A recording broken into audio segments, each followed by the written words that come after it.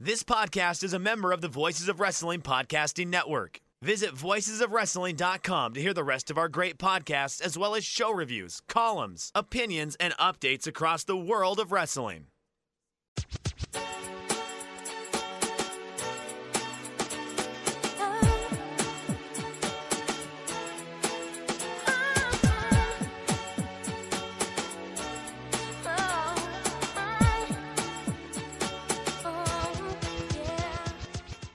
This is Everything Elite, the world's best podcast devoted exclusively to All Elite Wrestling and the Elite Extended Universe. I'm AB. I've had a long fucking day, so I'm trying to find the energy. I'm trying to wring it out of this show. I'm joined, let's see, by a man I hope has a lot of energy tonight. It's Nate. Nate, do you have energy? Can you bring some energy to the show? I think I have pretty good energy. Yes. It might be the type of energy that peaks in about 22 to 25 minutes. So we'll have to rely on Mike to hold up the end of the show. But for the time being, I'm here mostly because that AEW episode of Dynamite, it got me fired up, Aaron. All right. Well, I'm glad to hear that, except that it didn't get me fired. Well, the ending got me fired up. So ending is the only thing that matters. The only thing people remember. I knew you were going to say that. Mike, where's your energy at? I know we have the Mike mental health meter in the background. Yeah. But where's the Mike energy meter? Well, hey y'all, it's your old pal Iron Mike Spears.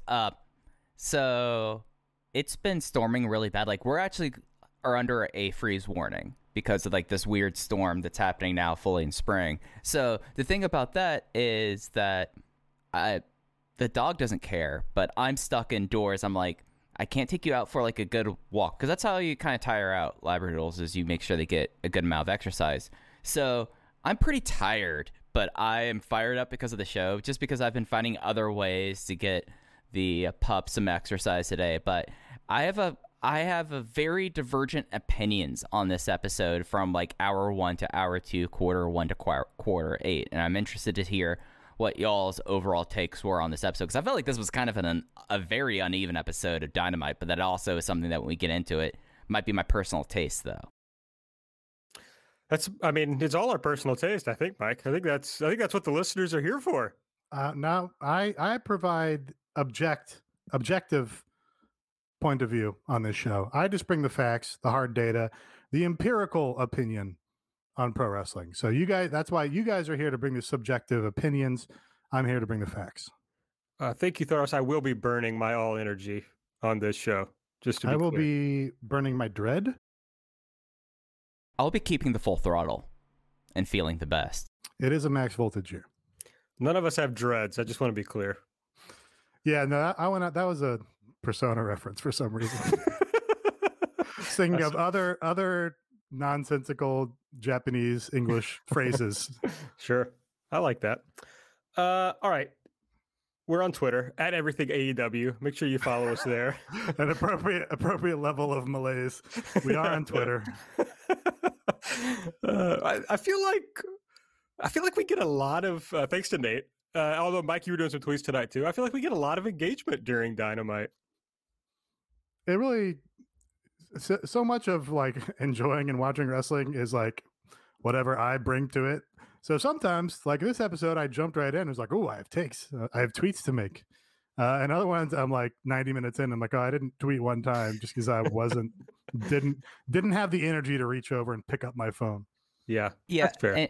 And to be fair, Nate and I, we have two completely different veins when we tweet about the show. So I don't even know why we even sign our tweets, because I feel like that at this point, people could tell what's a Nate tweet and what's a Mike tweet, just also because I just fire off. I don't use grammar. I don't capitalize. I just fire things off there. So. Mike plays it very cool. It is important to me that we sign it because I don't want us to end up in a Richard Joseph. Sure. That's fair. That's fair. I don't really do tweets from the Everything AEW account. I don't know. I feel like you guys got it handled pretty much. I would be annoyed with your tone if you brought it on the official account. Like sure. For the first match, I'd be like, Aaron, shut the fuck up. I know. So I just let it go. Yeah, I think it's better. It has better context on your own timeline. I mostly don't tweet during the. I only tweet during the show if something annoys me. To complain about something. By that I mean if someone else's tweets about Dynamite annoy me, that's when I tweet. Basically. Well, that's what Twitter is for. It's a big manufacturer of annoyance and reactions to annoyance and reactions to reactions, and then backlash to reactions, and drill. Speaking of backlash, show kicked off with an WWE backlash ass match.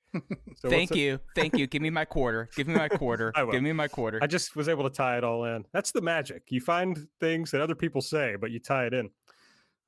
Okay. Oh, Twitter, right. I'm at Aaron Like the Car. That's where I do my grumpy tweets about things that piss me off. Who else is on the show? Nate is at Epitasis. Mike is at Fujiya. Subscribe to the podcast, please. Can't you tell we're hurting? Give us a 5-star rating and review if you use the Apple Podcasts app. And if you want to support the show, there's several ways you're going to find out on tonight's show to do so. But a great way is to go to patreon.com/everythingelite and subscribe. It's by the time you're hearing this, unless you're a live listener, it's going to be April 1. It's going to be time to sign up, get a big month. Well, I'll tell you later what's coming up in April. Okay, let's kick off the show. Elite or delete? Nate, what did you think was the best thing on this show tonight?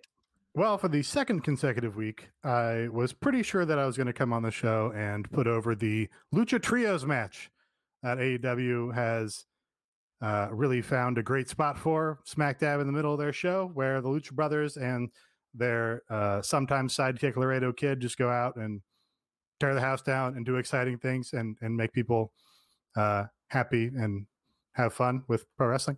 But no, once again, I was surprised to see that the main event took the top spot for me. The main event players, the main event in general as an abstract idea, showing up in the big spot and delivering in the main event.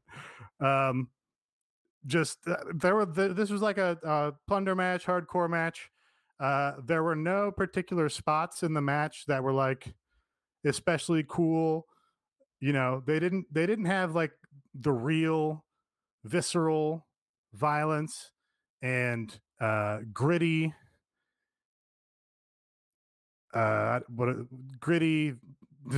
different word for violence, gritty brawling of like the parking lot match.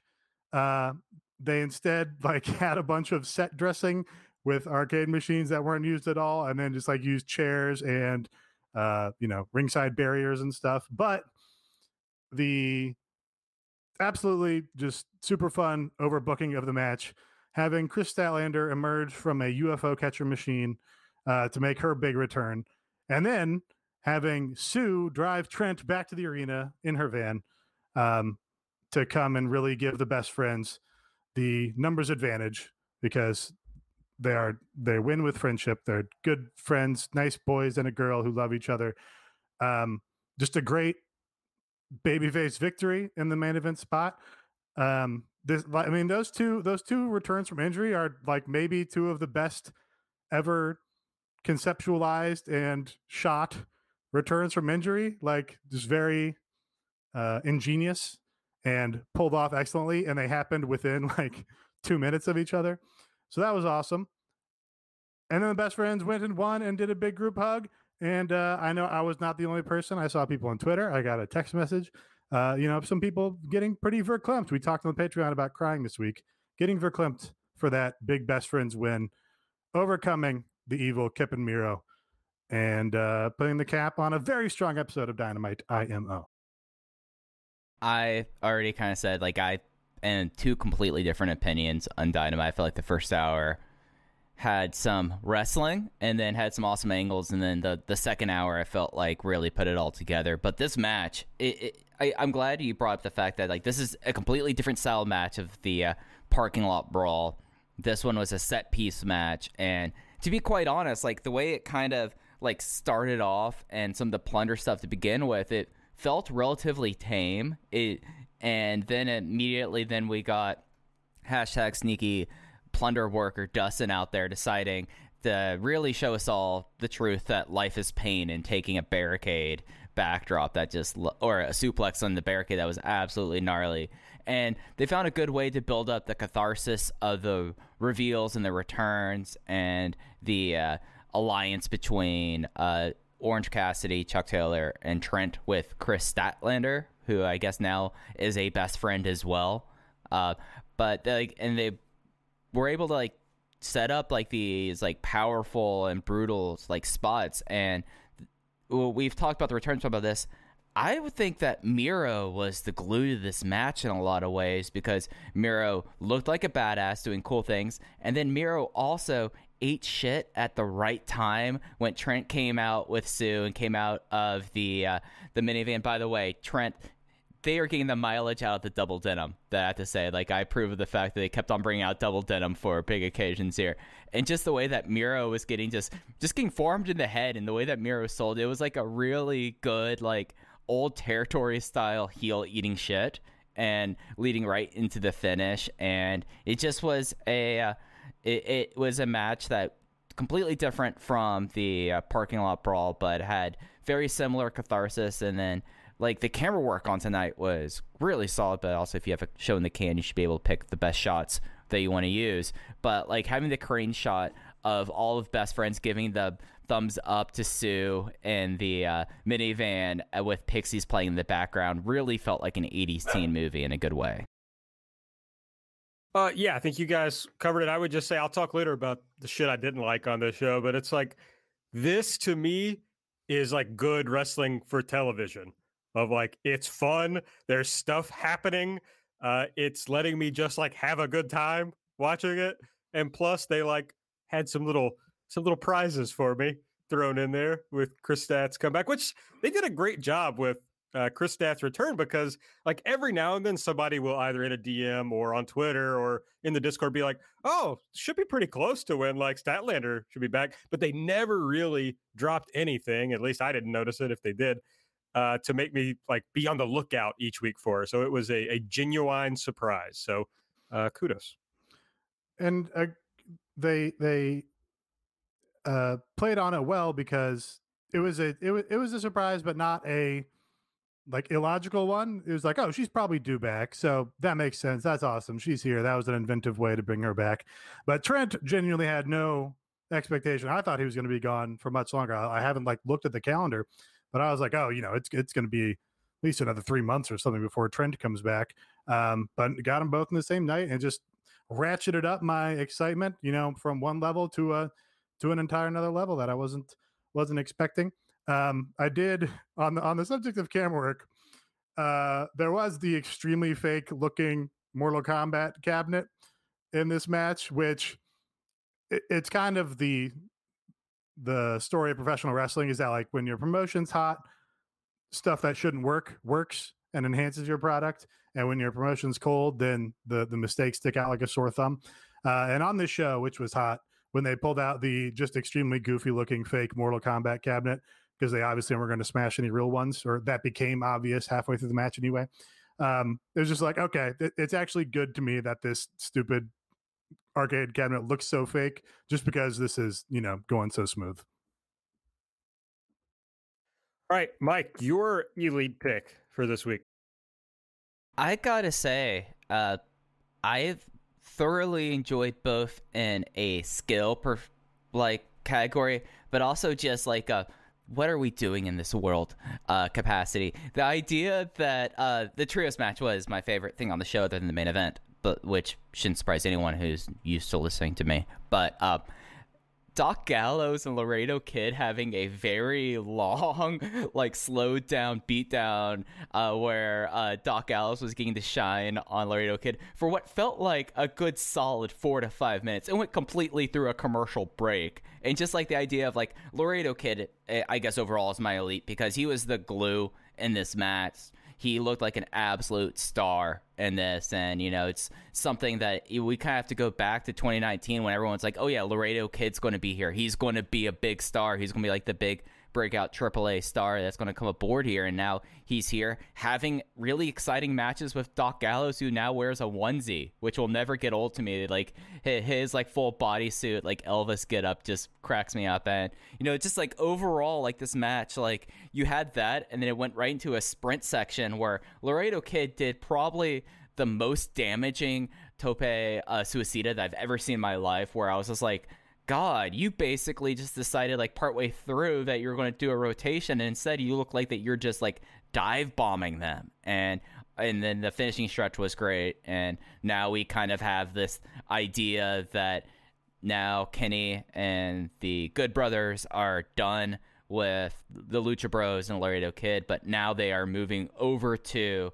having matches with the Young Bucks and Jon Moxley because of how that storyline's moving on. And it's a nice little thing that they've kind of kept as like the 9 o'clock hour thing for the last few weeks. And I kind of like the idea of this second hour trios match kicking off the second hour of the show. And, you know, I had a great time, and I want to watch now. Like, I will get into the opener later, but give me a 15-minute Doc Gallows versus Laredo Kid match, because I would be fascinated of what could come from that.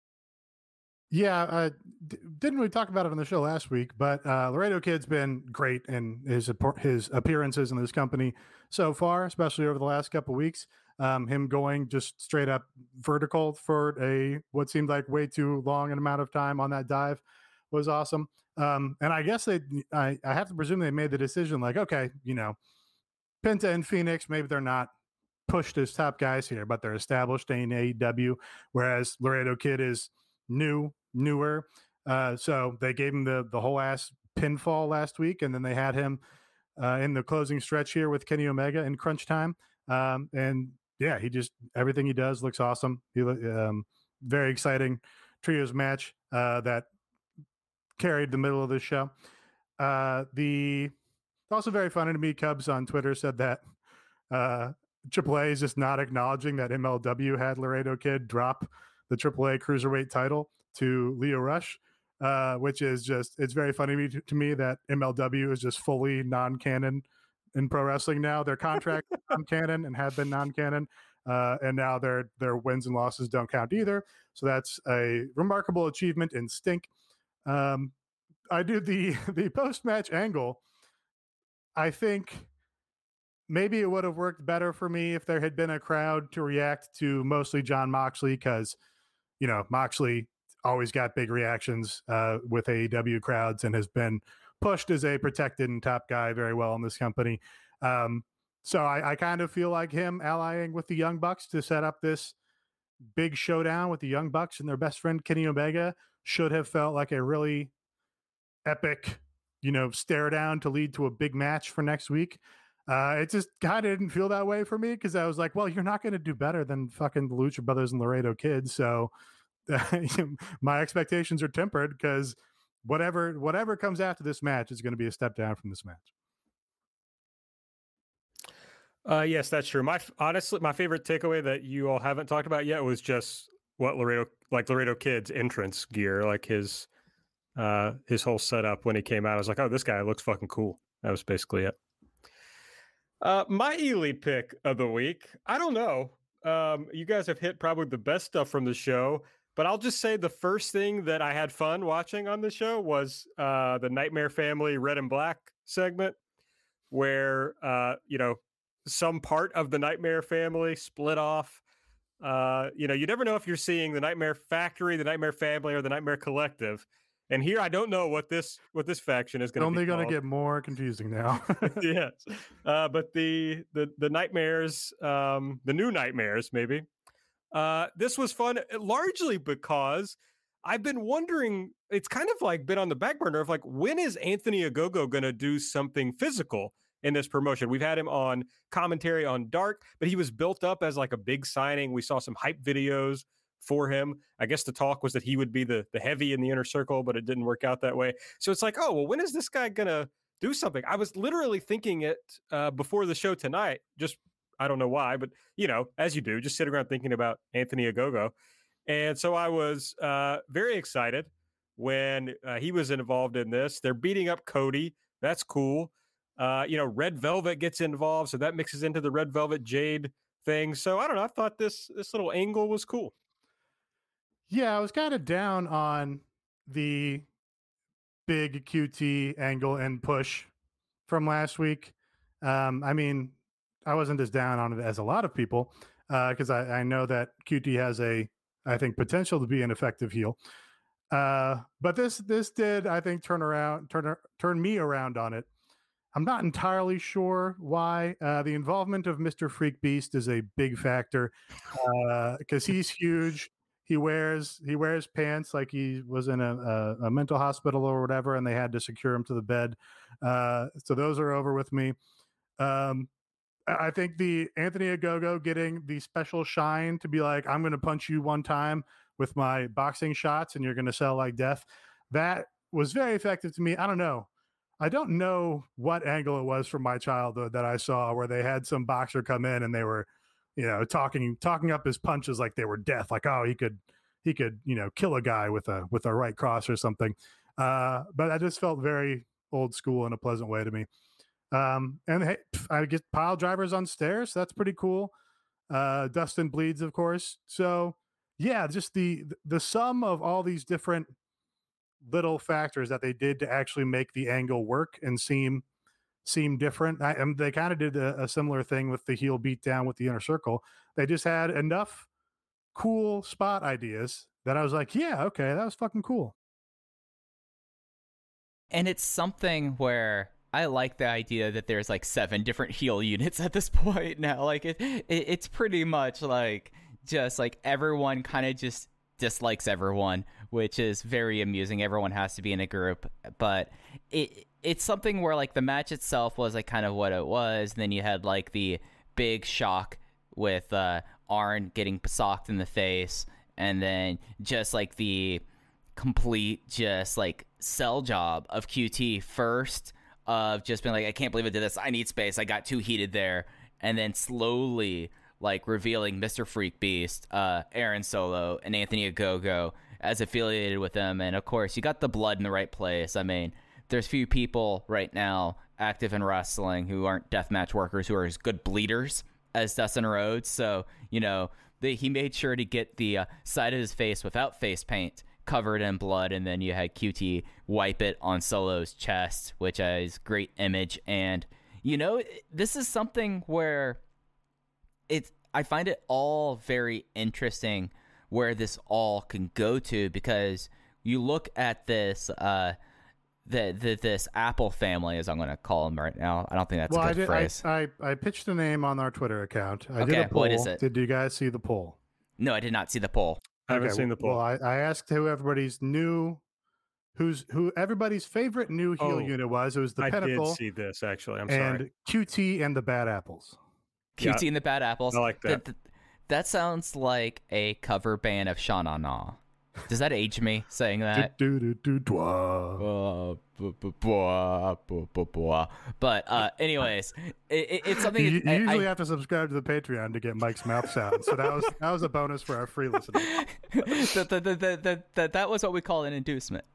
We're trying to kind of get people into if that doesn't bring them in, I don't know what will. I mean, eventually we'll have to show feet. But the thing that like I find very remarkable about all these heel units are like you have like each of these units needs to have a mic worker, which I guess is QT as like the functional leader, MJF as well, and then you have to have a heater, which I mean they have 2 heaters, which is great because you have both Mr. Freak Beast and Olympic bronze medalist Anthony Ogogo. And then you have Aaron Solo around here. And like the one thing I was like wondering about this was what would happen if like Jade came out and just kicked Red Velvet's ass there and not backstage? Like that could have been like then QT and the Bad Apples. That is like a main event heel unit just by adding in Jade. And Jade could be the person doing promos. I mean, we don't have to go through what we went through last week. And it just all in all, I felt like it was it took something that I just wasn't really enthusiastic about, and coming off of a half hour where I was just kind of like, okay, this is just kind of going through the motions. And, then they just had a whole bunch of just crazy angles and it started from there. And it kind of built to where the matches finally kind of picked up to kind of uphold that in the bargain into what ended up being a fun episode. I did see your tweet, Nate, about something. Fuck, I had this thought before I started talking. I was like, I'll remember it if I just start talking, which is always a dangerous thing to do. But you did a good tweet. How about that? Do you want me to just name some of my tweets recently? Yeah, sure. Well, I tweeted about the Hatsune Miku gamer chair, so that was on there. I'm talking about from the Everything AEW Twitter account. Okay. It had to be related to what we were talking about, you would think, but I could just go look at the feed. But maybe I'll think of it. So let's hit the listener elite. Gosh Punk, new patron. Gosh Punk. Hey, I'm very simple. You join our Patreon and our Discord, I'll probably include you in the listener elites and deletes. Gosh Punk says elite, the Inner Circle bathroom reveal, followed up by friend of the show and patron Oatgan saying, I missed whatever this was, so please don't talk about it on the show. So this is the only info I have. All right. Just going to leave it there. Yeah. It was good. It was good. But what you shouldn't leave there is your money in your wallet, folks. You should take it over to mybookie.ag. Use the promo code ELITE to get yourself a big deposit bonus up to $1,000. And shoot your shot. Score big on nonstop action over with our friends at MyBookie. I think it's the Final Four. That's what I've been led to believe is occurring. I have a question as someone that my NCAA bracket is the truth. I've only watched 4 Miami basketball games this year. Do they just basically do away with the idea of you play Thursday, Saturday, or Friday, Sunday? Yeah, that's over. This? Yeah, they did. That's over. They did a different schedule this year, and apparently, Makes sense. The highest rate. We haven't done ratings talk in a while. Apparently, the highest ratings they've had in years. So they're going to stick with whatever this new thing is. But you can bet on those games over at MyBookie. They are actually, I think this is for tomorrow. So you will still be able to do this after you hear this. But they were running a thing where you could bet up to $25 on, I forget what the game is, Rockies Dodgers maybe? Yeah, I think Rockies Dodgers. But the bet is if anybody scores, you win. And, baseball can't go to a tie. So you will win the bet. So I think it's plus 100. So. Yeah, and it was up to $25 bet, I believe, and it was technically an over-under of a half. Right. A half a run, which is impossible to have in the sport of baseball, even if it's a forfeit. Yeah, so go bet on that. Sign up, use the promo code ELITE, get a $1,000 bonus. Baseball's obviously getting ready to start. NBA's still going on. Hockey and the Final Four, as I said. So plenty of stuff to bet on. So head over to MyBookie today. Now for the deletes. Nate, what was something you really didn't like from the show? Ethan Page. They put him in tag team. I'm going to call them the Bitter Boys Uncensored because they took Scorpio Sky out of his tag team, which he was a champion with Kaz. They broke that up, I presume, because they were going to get behind Scorpio Sky for this big face push. They never really gave him a chance to succeed. So I kind of understand his complaint. They gave him like the most wins in AEW Dark history and then had him on maybe one Dynamite match at the fucking end of that. So nobody saw him to see if they wanted to get behind him or not. They turned him heel when he was off TV, won a ladder match, lost the title match following that up. So, I kind of understand Scorpio Sky's angle for, hey, I'm an AEW original. This is a thing now, apparently. And I've been overlooked. I haven't gotten the opportunities.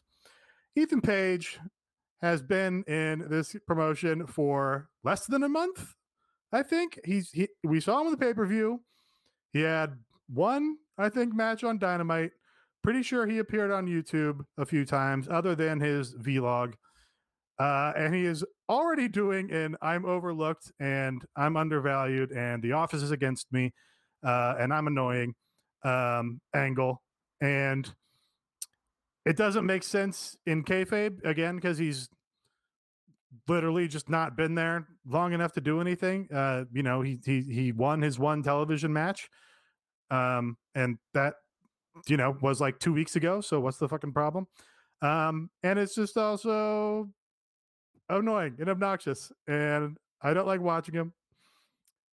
He's bad to me, and this angle is just like, oh, you thought this guy was bad for this reason? Well, guess what? You're exactly right, and we're going to harp on that and just cram it down your throat.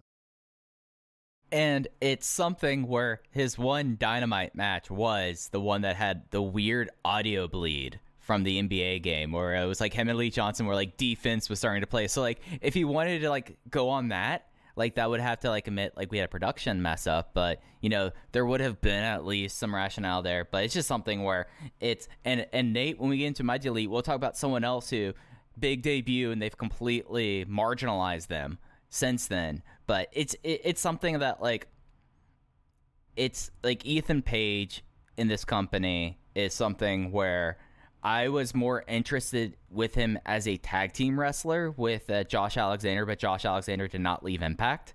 That's just because Josh Alexander is like good.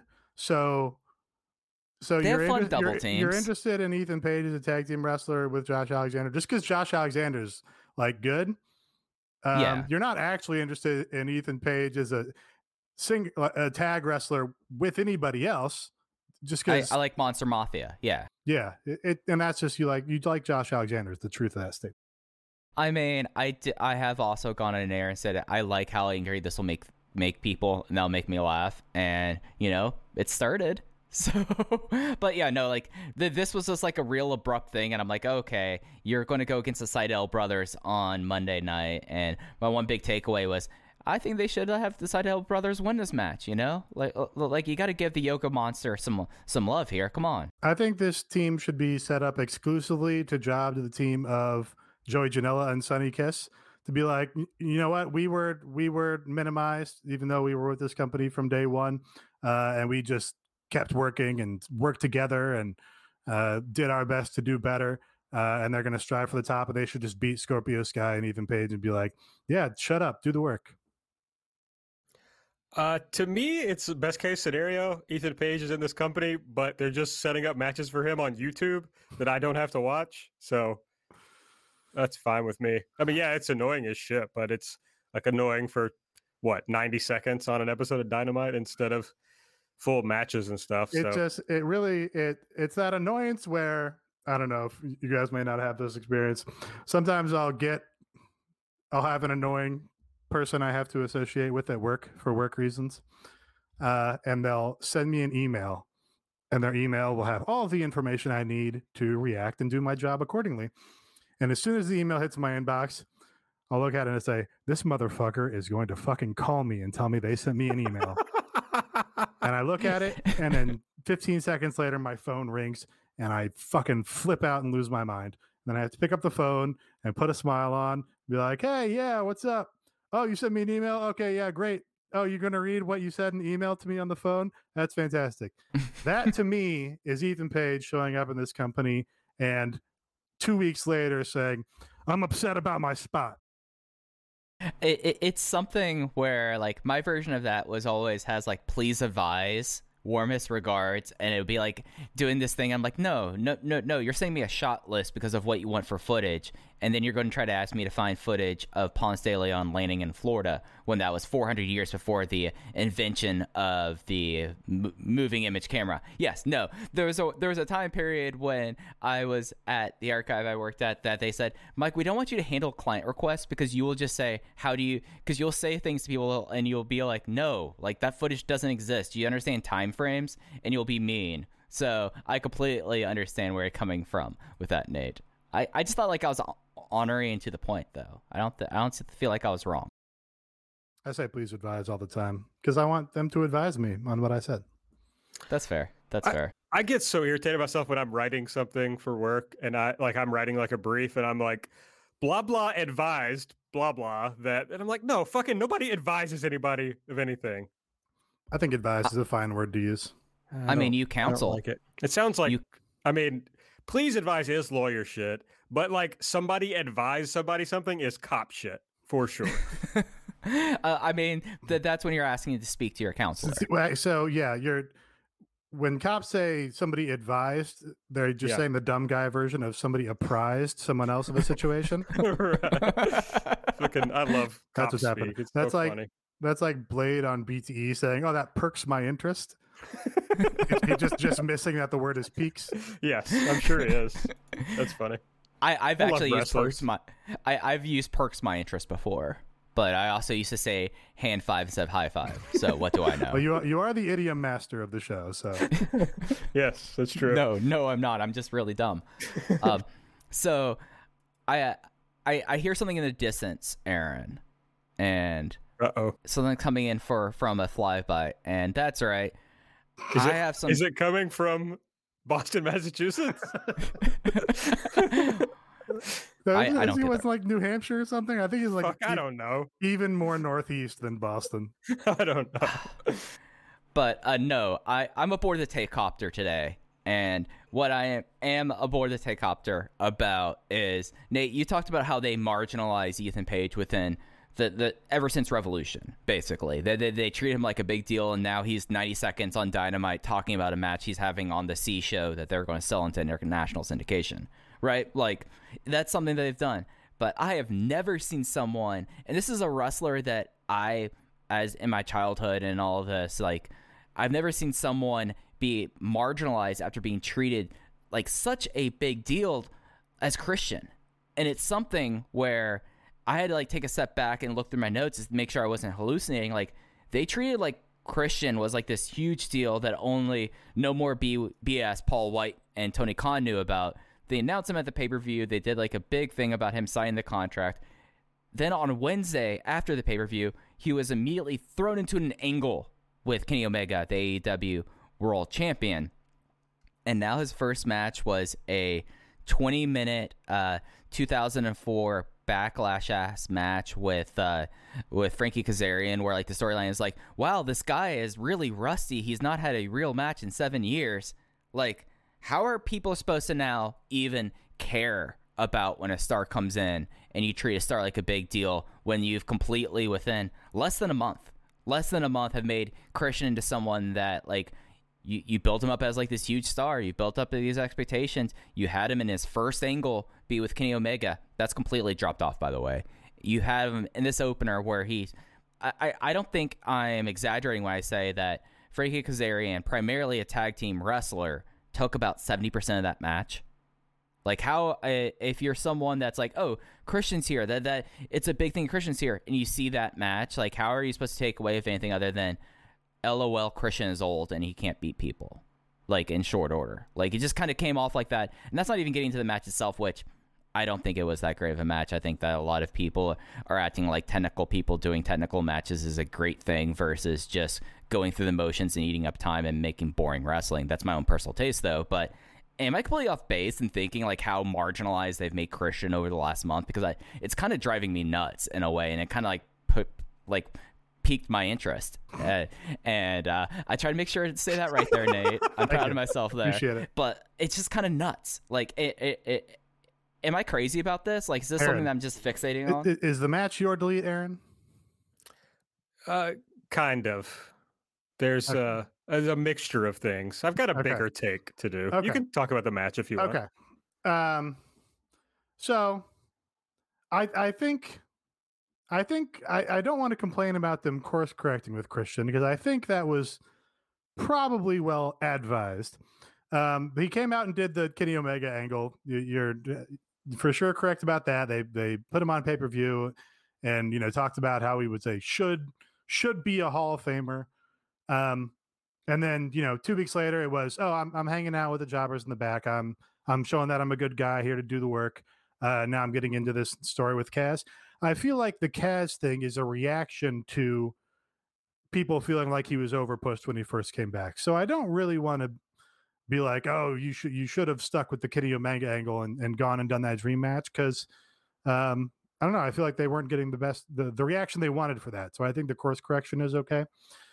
On the subject of the match, I mean, I think it was pretty good. I think, I say this every week about almost every match. It could have been 5 minutes shorter and it would have been better for it.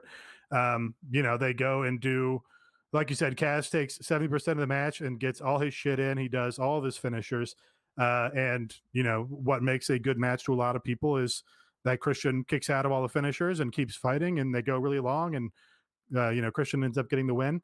That doesn't necessarily make a good match to me, but I did watch it and I went, oh yeah, no, you can kind of see the technical details that Christian does that other guys in this company don't necessarily do. And I think that one of the things I've always liked about New Japan is those Young Lion matches. You put on those very basic, structurally sound Young Lion matches at the beginning of the show, and that sets sort of a baseline or a foundation for your whole show and goes, here's what wrestling looks like in its most basic, simple form. Here's the old school shit. Here's the really tight headlocks like Christian does, and the long and prolonged selling. Here's all that shit. And then as the show continues, you go bigger and crazier and have guys doing more insane spots, and you have Lucha Trios matches and stuff. And I think that's great because that makes that Lucha Trios match stand out and look like insane shit better than having the Lucha Trios match come right after the Kenny Omega match in the first quarter hour of the show. So yeah, I thought it was pretty good. I don't mind them course correcting on Christian. I do, they do drop threads a fair amount in the promotion, and that's annoying. So I think you're right about that. But I'm fine, like not paying the closest attention to the show for the first 5 minutes, and then getting in for the closing stretch and being like, oh yeah, it seems like they worked really hard. That was pretty good. I think it's germane, so I'll just go ahead and I'll just work in my delete into. What I was trying to do. I was trying to just give you the. I like that. I appreciate that. My delete is this was actually a Tony Schiavone line during the QT Cody match, and I really like Tony Schiavone, but he said, "This is great technical wrestling from two great technical wrestlers."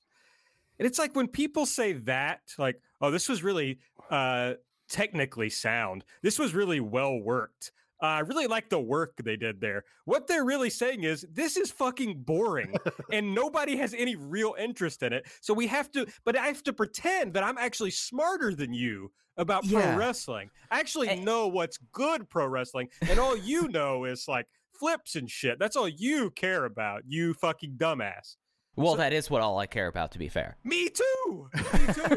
So, but like you like Zack Sabre matches in Evolve, right? Yeah. I do, but Zack Sabre also has interesting character work in his matches.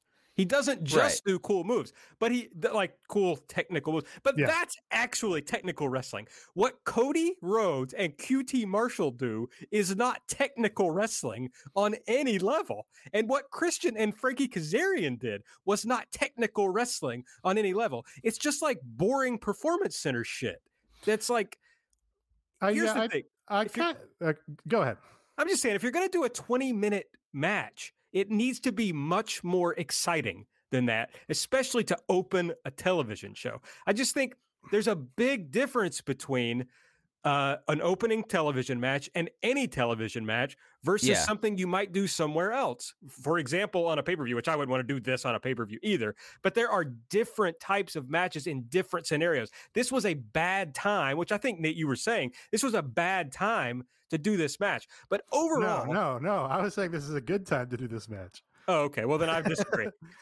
But my theory being, like the Young Lion matches, you're kind of right in that it is a television match, so it's a totally different equation. But like for Young Lion matches, that sets the table for the live audience, and they see this is like the basic structure of professional wrestling. So when you do the insane shit later in the show, you're escalating for it. You're not just going, oh, I've been, the first match on the fucking show was the TLC ladder match or whatever. Right. So all of this is the same to me. Right. But yeah, you're correct that it's kind of a totally different equation when you're talking about American television wrestling. Yeah, and when you're talking about, you're putting a guy you are, as Mike was saying, you're putting out there as a big star. It's not the same as putting, I don't even know who the new Young Lions are, but I'm gonna, say it's, Sho Tanaka and fucking Katsuya Kitamura. You're not putting them out there. Like, you're putting Christian, who is wearing a shirt that says "outwork everyone." He's supposed to be like a fucking, well, I guess they're trying to say that's more of like he works hard, not that he's like a super worker. But it's something also that, like, if you would take basically this match, this opener, which, by the way, when you commit 20 minutes to that on a wrestling TV show, that's just not just committing 20 minutes to it, because you're also committing the commercial breaks, you're committing like all of this to it. So your variable thing, it's not taking a sixth of your show, it's closer to a fifth or maybe even a quarter of your show with this kind of thing, just with that. But you could do, you brought up Zack Sabre Jr., but you can do technical matches with people who are skilled technicians, and people can watch them and be like, wow, they are trading holds. Or if they come in from like a UFC background and maybe it's something where like they see Tay Conti do ring work, and you're like, oh no, she's a judoka, that makes sense to see her do this. But with this, well, what it was is it just really came across as just like, oh, we're eating time on a pay-per-view with this opener, which should be a thing that you're using to start your television show, and it's cutting up a whole lot of time here on this program. And then the whole like, maybe it's something where like the Cody and the QT thing, because the angle was so strong afterwards, I was like, okay. And I think everyone who was kind of watching it was waiting for the angle that, like, that kind of flippant comment, I didn't remember it happened. Aaron, when you had this in the show notes, I was like, oh, this happened, okay. But it just kind of was washed over at this, but I just can't abide by just, like, how they've, just this whole entire, like, madness around Christian is something that just, we talk about over-promising and under-delivering, and I might be alone on this, but it feels like that they've course-corrected their way into under-delivering with Christian in a way that, it's just their own failing, I would say. Okay, I have 3 points. We'll see if I can remember the third one by the time I'm done with the first one. It's gonna be hard. So, Aaron, I agree with you that a lot of time this was not a technical match. Like you would, Zack Sabre Jr. shows that it's possible to have exciting technical matches. I do think so. People do for sure go and say, "Oh, what a technical match," which is code for that was a match I liked, even though they didn't do any exciting high spots and flips and shit. I think that's maybe a little underrating Kaz's offense a little bit, because he did like a flux capacitor in this match, kind of a cool flip move. He has a cool leg drop. He has some cool offensive spots. I have no interest in Kaz as like a character whatsoever. Like, could not be less interested in the guy as like my gimmick is that I'm old and angry or whatever. But like his spots are not like boring technical spots. Like, oh, I have like a couple of pretty cool spots. On the subject of under-delivering with Christian, I think this would have been better if one, it had been 5 minutes shorter, and two, if Kaz took 70% of the match and then won. And then the story that you tell is, oh, Christian has been off for literally 7 years, and is not, in fighting ring shape. And wow, he sure withstood a bunch of good moves from Kaz and put up his best fight. But you can see he just doesn't have the gas in the tank to win this match, because that's what the story of the match was to me as I was watching it. Right? Like Christian kind of looking his age and being a step behind Kaz, who's no spring chicken. It's like, oh, that's a more interesting story to me, which is like Christian not being the all-time great, Hall of Fame worker here in this match, but being a guy who's been out of the ring for 7 years and is old and is trying to recapture one last bit of glory or whatever is a better story to me. And I don't know, maybe that would have been contrary to Mike's point about undervaluing him, but I think that's kind of a more interesting story. And I did forget the third point that I knew I was going to. Yeah. Well, I counted now with my fingers. Like when I get to the third finger, I'm going to remember it's about this, and I couldn't do it. Everybody's so scared of that story, though, right? Like I think back to that. John Cena gets crushed by Brock Lesnar, and then like the next week he's beating up like the Wyatts, I think, or whatever. Yeah. And like even the Julia thing in Stardom, it's like, oh, she loses this big match and they shave her head, but then they just make her fucking look cool and like do cool stuff. It's like nobody wants to just have the person who gets humbled and has to like take some time to build up. But that is a more interesting story. Well, I could tell you of one promotion that's doing this. Well, and that is... Mike, I don't watch Dragon Gate. I'm sorry. I remember. Unless you're going to tell me it's MLW. I remember. Well, MLW has done its own thing. Very interesting. They leave one relationship by having someone leave the show in a body bag, and then immediately the next segment later announce a new relationship with that person's former company. Just kind of interesting. But no, I was going to make a Dragon Gate reference about Big R Shimizu deciding to become masked and become a comedy wrestler and having to rebuild himself. But yeah, I think whatever. This match is ideal for like a pay-per-view opener of like 12 to 14 minutes, exactly for the reasons I talked about why Young Lion matches are good. It sets the table for the rest of the show. And like I've complained about with pay-per-views, I want the biggest matches at the end of the show. The first match on a pay-per-view, I want to be walking in, I want to be giving, a drink to my guests or whatever, or grabbing snacks and not paying my full attention.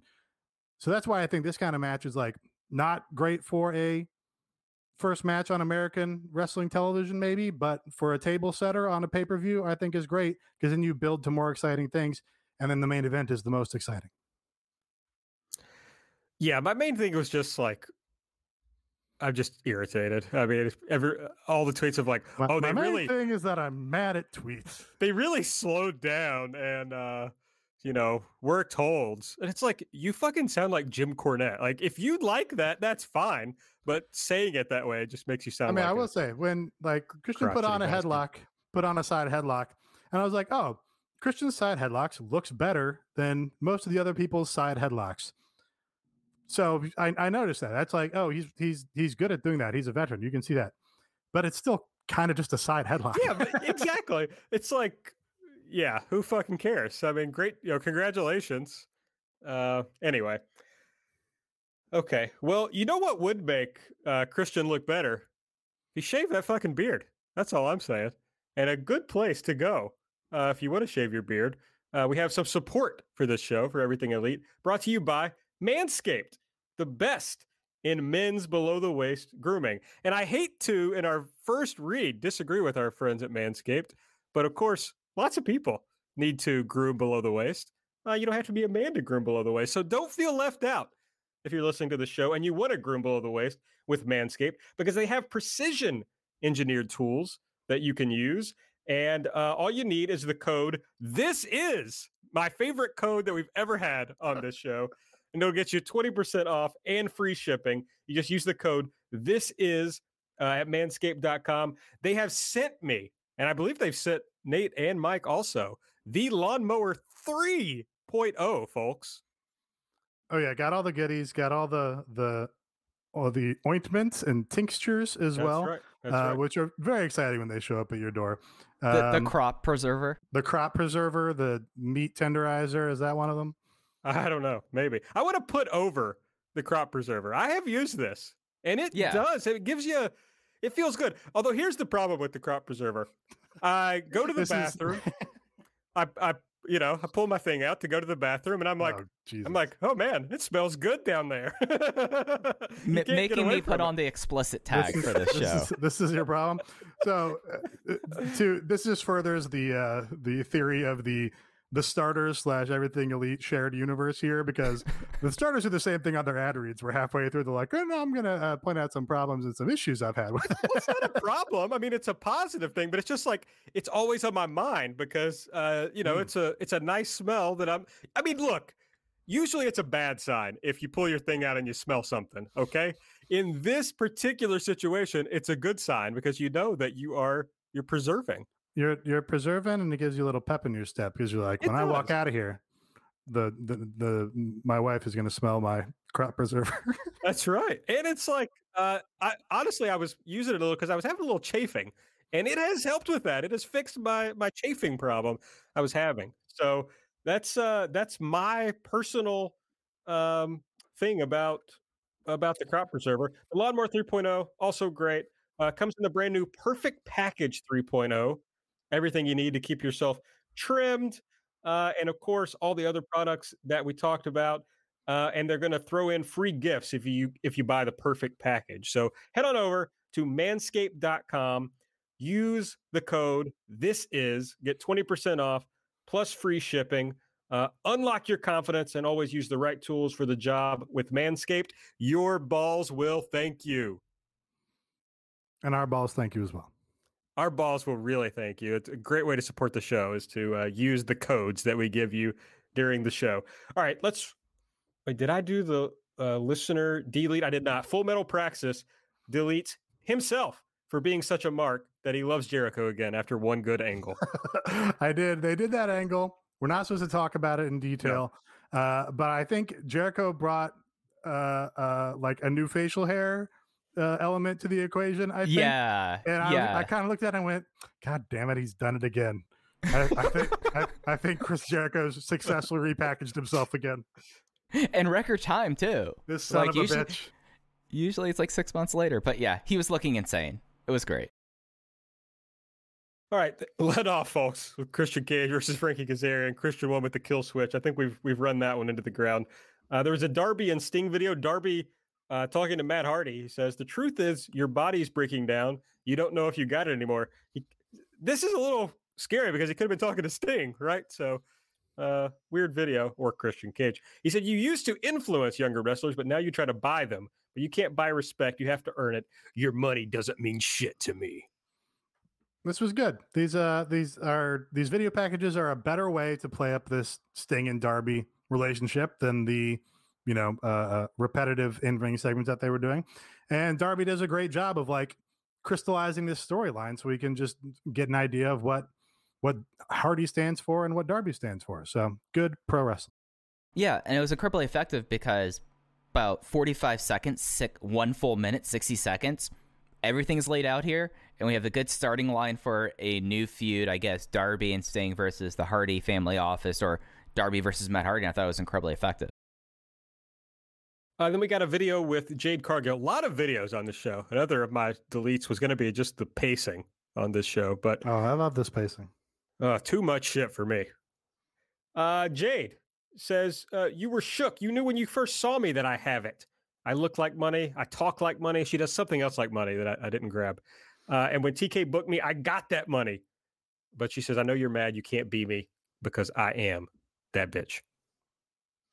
Is this the tweet that you were talking about? I'll say my tweet and then you tell me if it was the one you were thinking of. Okay. I said, look, good Jade promo. I like Jade's promos are pretty solid. They do nice little hype packages around them.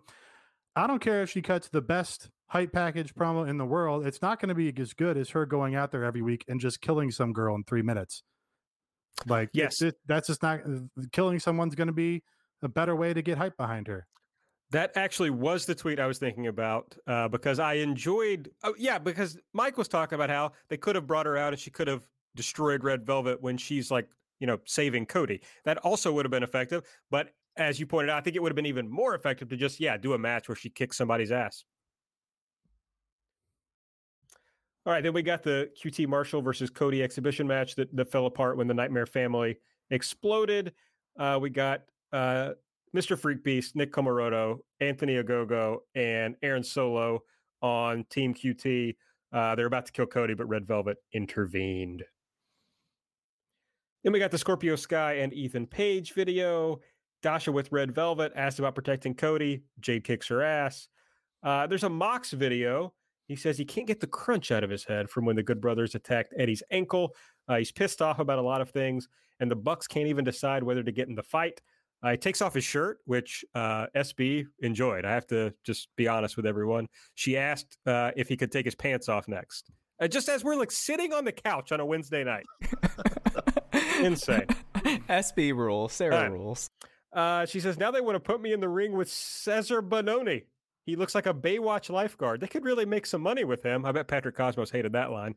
But they won't be able to if I kill him.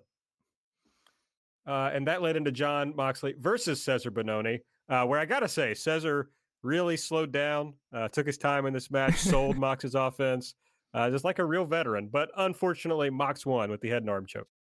I'll say that I will never join the Bone Zone, but Cesar Bononi wasn't as bad in a 15-minute match, what felt like a 15-minute match, as how bad he was against Adam Page. Like, I felt like this was something that, he's going to be around, and he's kind of learning on the job if you think about it, and getting put into these kind of circumstances. I mean, I think we've seen how it's gone for him so far, but he is very funny because we talked about all the heaters they have. The idea that he's the heater for Peter Avalon, Hot Young Briley, and JD Drake when JD Drake's standing right there just cracks me up.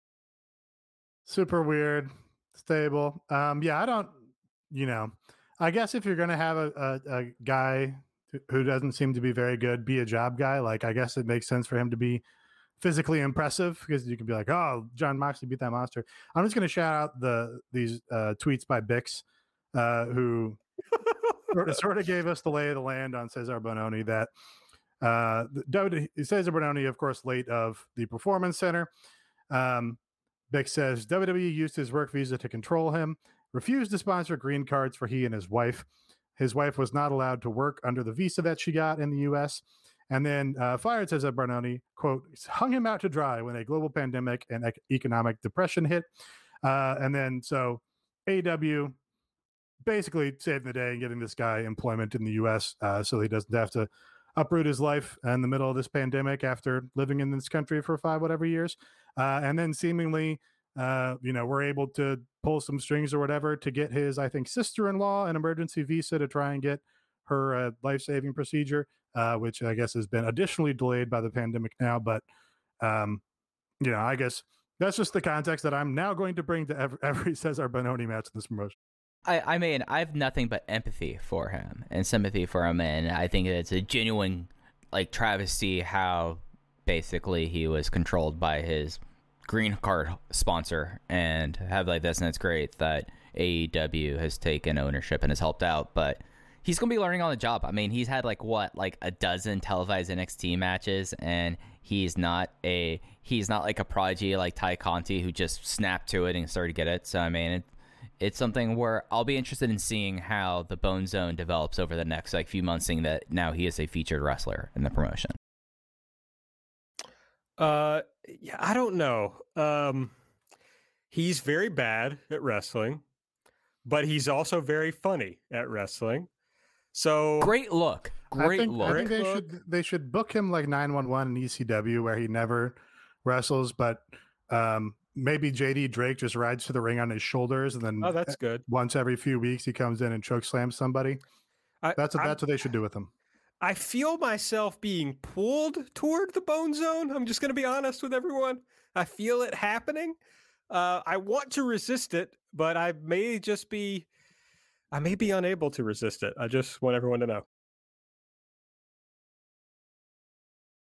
Nothing? No reaction to that? I thought Nate had a reaction, but...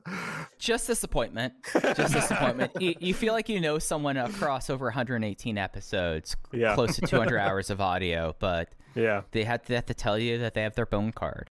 WWE at least could have taught this motherfucker how to wrestle if they were going to treat it like shit. But they don't know how to do that. They didn't even do that. They're not capable. I mean, when their top rookie is a former athlete that they basically had to plan through matches, and people are acting like it's some great success, you got a broken system. Then it's true. Triple Tuesday and his failed 9-figure succession plan. It's bad. So yeah, is this the last week with NXT on Wednesday? Yeah. This is the next last week. Oh next week. Yeah, because next week is when they're going to be doing the 2-night takeover. Finger quotes, where the first night is on Wednesday. And then the next night is on Peacock on Thursday. I see. Sneaky. Tony should do some sort of obnoxious celebration on the show. Or he should at least make a snarky comment about it in his weird heel persona that he does on Impact Wrestling. I'm trying to come up with Teacock. It's not working. Nope. That should have stayed in the workshop. Nope. I don't even know what you're going for. TK... But Peacock is what I was trying to come up with something. Why? I don't know, man. For what reason? I don't know. You should be saving for the future, but savings accounts suck, and investing can be scary. We combine the ease of savings with the real returns of investing. We call it Save Vesting, and it's only available in our new app, Stairs. Stairs offers 4 to 6% returns, no fees, and you can withdraw anytime. Do your future a favor. Visit stairsapp.com today. Team Taz. I'm just going to move on. Team Taz backstage. Ricky says he had a great time at Dark last night. It felt like the old Team Taz, but he wants to hear what Cage thought. Cage looking, a little, I don't know, irritated over there. He says that's a first. He's looking a little unit dissension playbook A. Yeah, of course. He says that's a first, and anybody wants to hear what he thinks. He says, I thought maybe you would tag me in sooner. We would have gotten the win sooner. Taz tries to calm things down. He says everything's fine with Team Taz, and then he says no one can stop the path of rage. Is this a thing that I've missed? No one can stop the path of Cage. I know that, but he's now just started saying Rage instead of Cage. Maybe they're bringing in the Silent Rage. They should bring Anthony in, Levine is in Daly's place. That'd be huge. They should bring in Quiet Storm, frankly. Quiet Storm and Silent Rage should be a team in AEW. Yeah, that'd be cool. I'm trying to remember what his tag team partner was, because Quiet Storm did have a tag team partner in the Northeast Indies before he moved to Somebody Japan. for sure posted an old magazine photo of them like within the last week or something. Oh, it's tremendous. It's tremendous. Like, Quiet Storm just has, like, that's the body type that we need more in wrestling, is more Quiet Storm.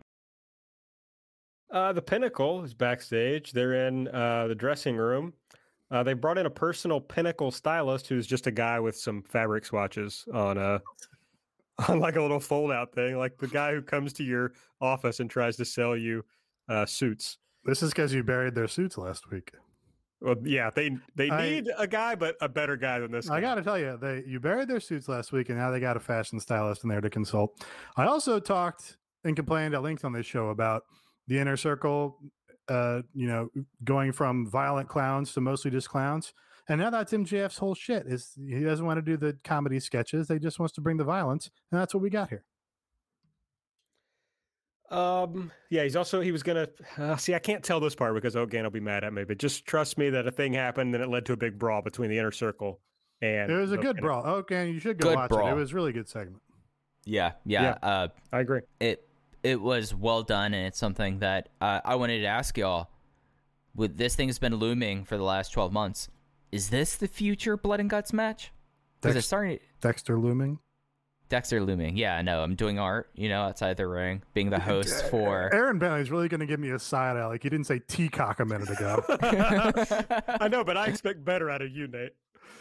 I just wanted to think about Dexter Loomis. Alex Marvez. Chris Jericho put the Inner Circle logo outside the dressing room at the end, so he has reclaimed the dressing room. Alex Marvez is with the Young Bucks. He asked what's going on with them and Kenny. The Bucks say they don't want to talk about that. So Callis, I was kind of confused by this, but he told somebody to leave, and then Alex Marvez and Nick Jackson both left. Matt stayed. Callis said, I love Kenny Omega. I thought you did too, but you broke his heart last week. He chose you and your brother. He made a choice based on family, and instead you chose to leave him laying bleeding in the ring. What's wrong with you? Matt slaps Don Callis, grabs his jacket, but stops himself. And Callis says, that's it, eh? Which I enjoyed. And he said, is there anything inside you at all? All right. They did what they meant to do here. Yeah.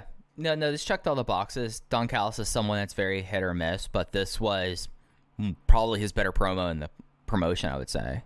So I thought this was effective. I think it's cool because it's like, it's a different twist on this, right? Where Callis is the heel, but he is like poking, because they were doing this thing about like, oh, you're not as good. You're not doing as good as you're supposed to be about like being a tag team when they're the fucking champions. But now he's like flipped that a little bit. And he's just like, don't you feel things? Like, isn't there anything going on? And don't you have like a core, a center? And I just think that's like a much cooler thing, especially coming from a heel. Like, I think it's good. It is.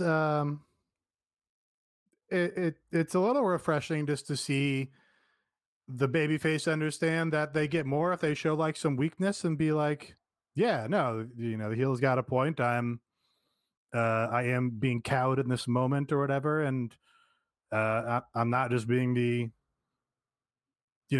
pure white meat babyface who's just going to rise above and win all the time or whatever. But instead, like, no, I should have an arc where it's like, yeah, no, we do have to change something about what we're doing in order to overcome this obstacle.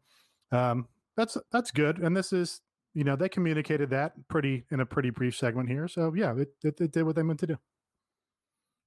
The trios match was next. Omega and the Good Brothers versus the Lucha Brothers and Laredo Kid. Omega pinned Laredo Kid with the one-winged angel. After the match, Mox came out. Then the Bucks came out. The three of them ran off. Omega and the Good Brothers setting up a match for next week. Rebel interviewed Britt. Britt was giving us the hard sell for Elevation on Monday nights.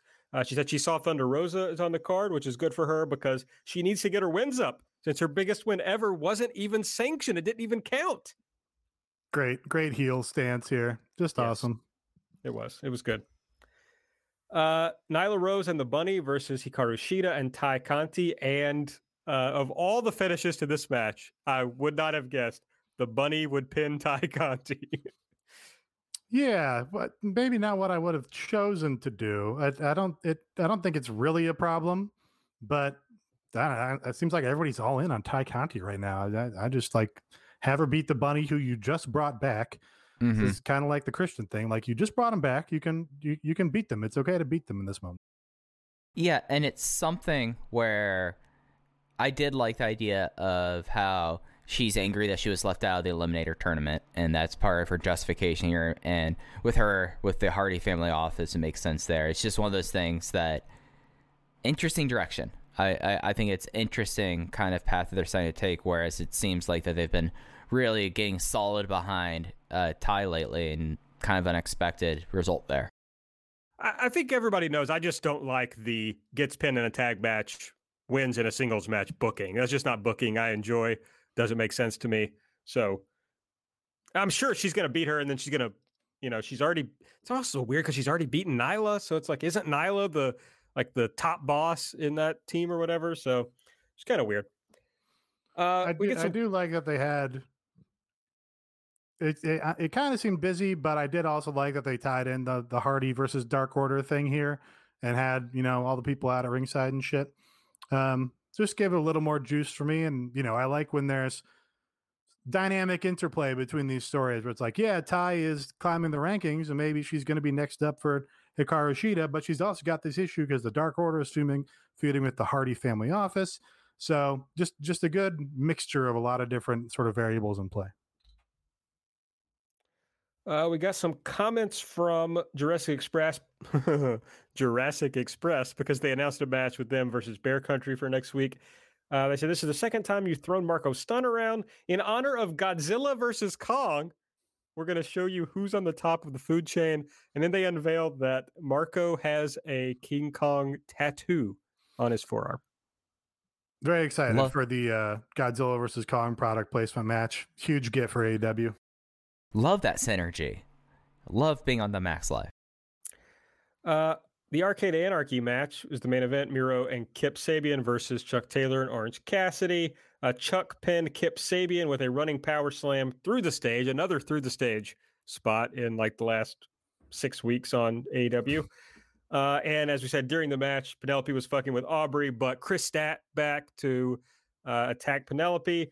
And then, Sue pulled up in the van and Trick came out. So the whole band is back together.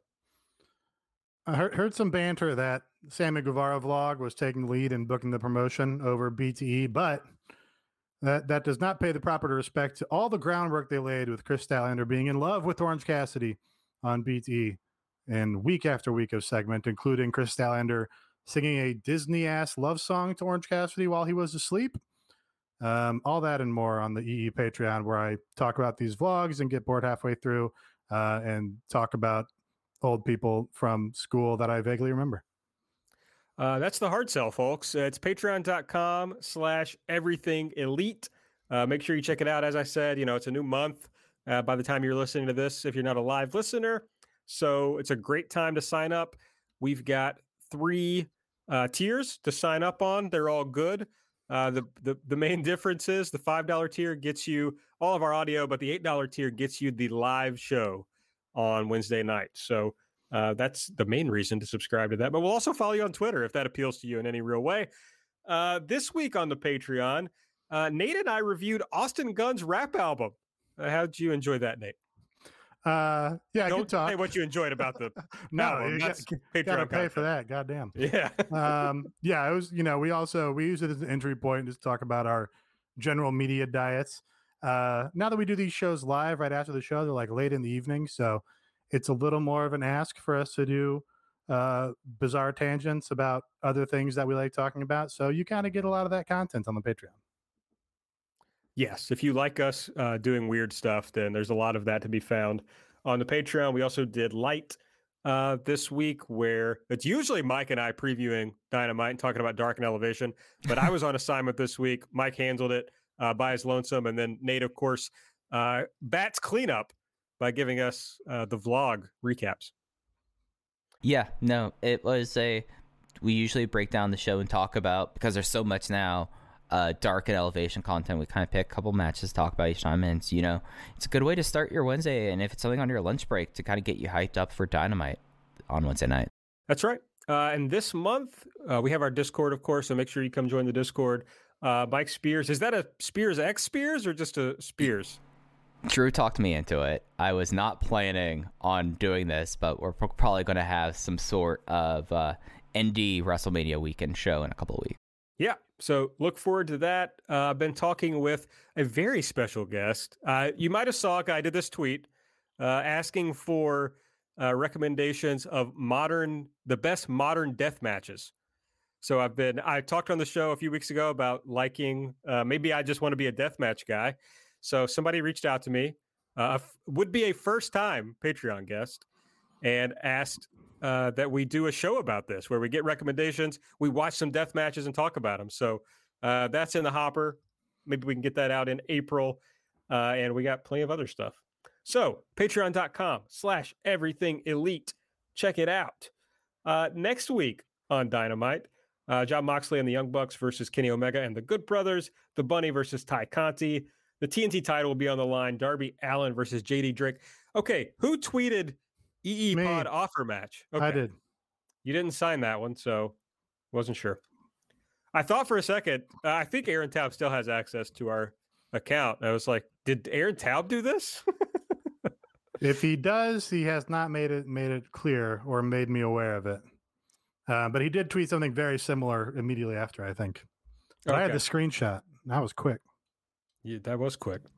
And what else is on the show? The Inner Circle will return next week, and Jurassic Express versus Bear Country.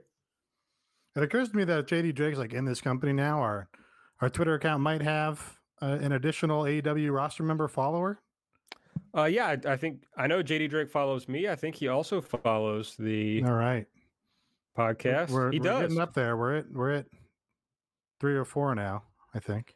Ethan Page definitely does not follow us. No, sure. And none of the other ones DM us scoops anyway. So it's like, what fucking good is it? But no, it's weird.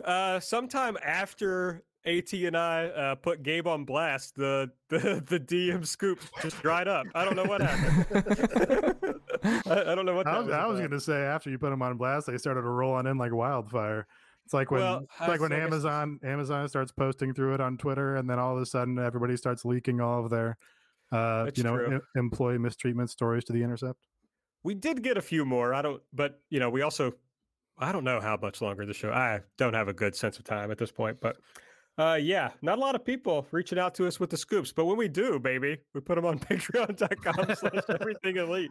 Gotta say, a few juicy ones. Yeah, a little annoyed by how good you're getting at the segues now. They're becoming actually good, and I'm annoyed about it. All right, well, I'll try to make them worse. And then on April 9th, there will be a house show. The house always wins. Apparently, there will be no way to watch this unless you're live in person. It's going to have Cody Rhodes versus Ethan Page, which, thank God, there's no way for me to watch that. Brandon Cutler versus Death Triangle. Kenny Omega and Michael Nakazawa versus the Sydal brothers, and a TNT title match. Darby Allin will be in action. Ooh, I think Kenny Omega needs to make Impact Wrestling give Michael Nakazawa a push. I think if Kenny's going to go spend so much time there, and he's going to headline their first show on Thursday nights to try and give them some sort of juice since they are dying in the ratings. I think he needs to go and throw his weight around and say, I'm not coming unless you give Michael Nakazawa the X Division title. I think that would make Impact worth watching. All right. Well, I think that's everything. I think we've talked about it all for this week. So make sure you're following us on Twitter at Everything AEW. I'm at Aaron Like the Car. Nate's at Epitasis. Mike is at Fuji Heya. Subscribe to the podcast. Give us a 5-star rating and a review if you use the Apple Podcast app. And if you want to support the show, the best ways to do that are to go to patreon.com/everythingelite and sign up. Use the promo code ELITE on mybookie.ag and use the promo code THISIS on manscaped.com. So thanks everybody for listening. For Mike, for Nate, I'm Aaron. We'll see you next week.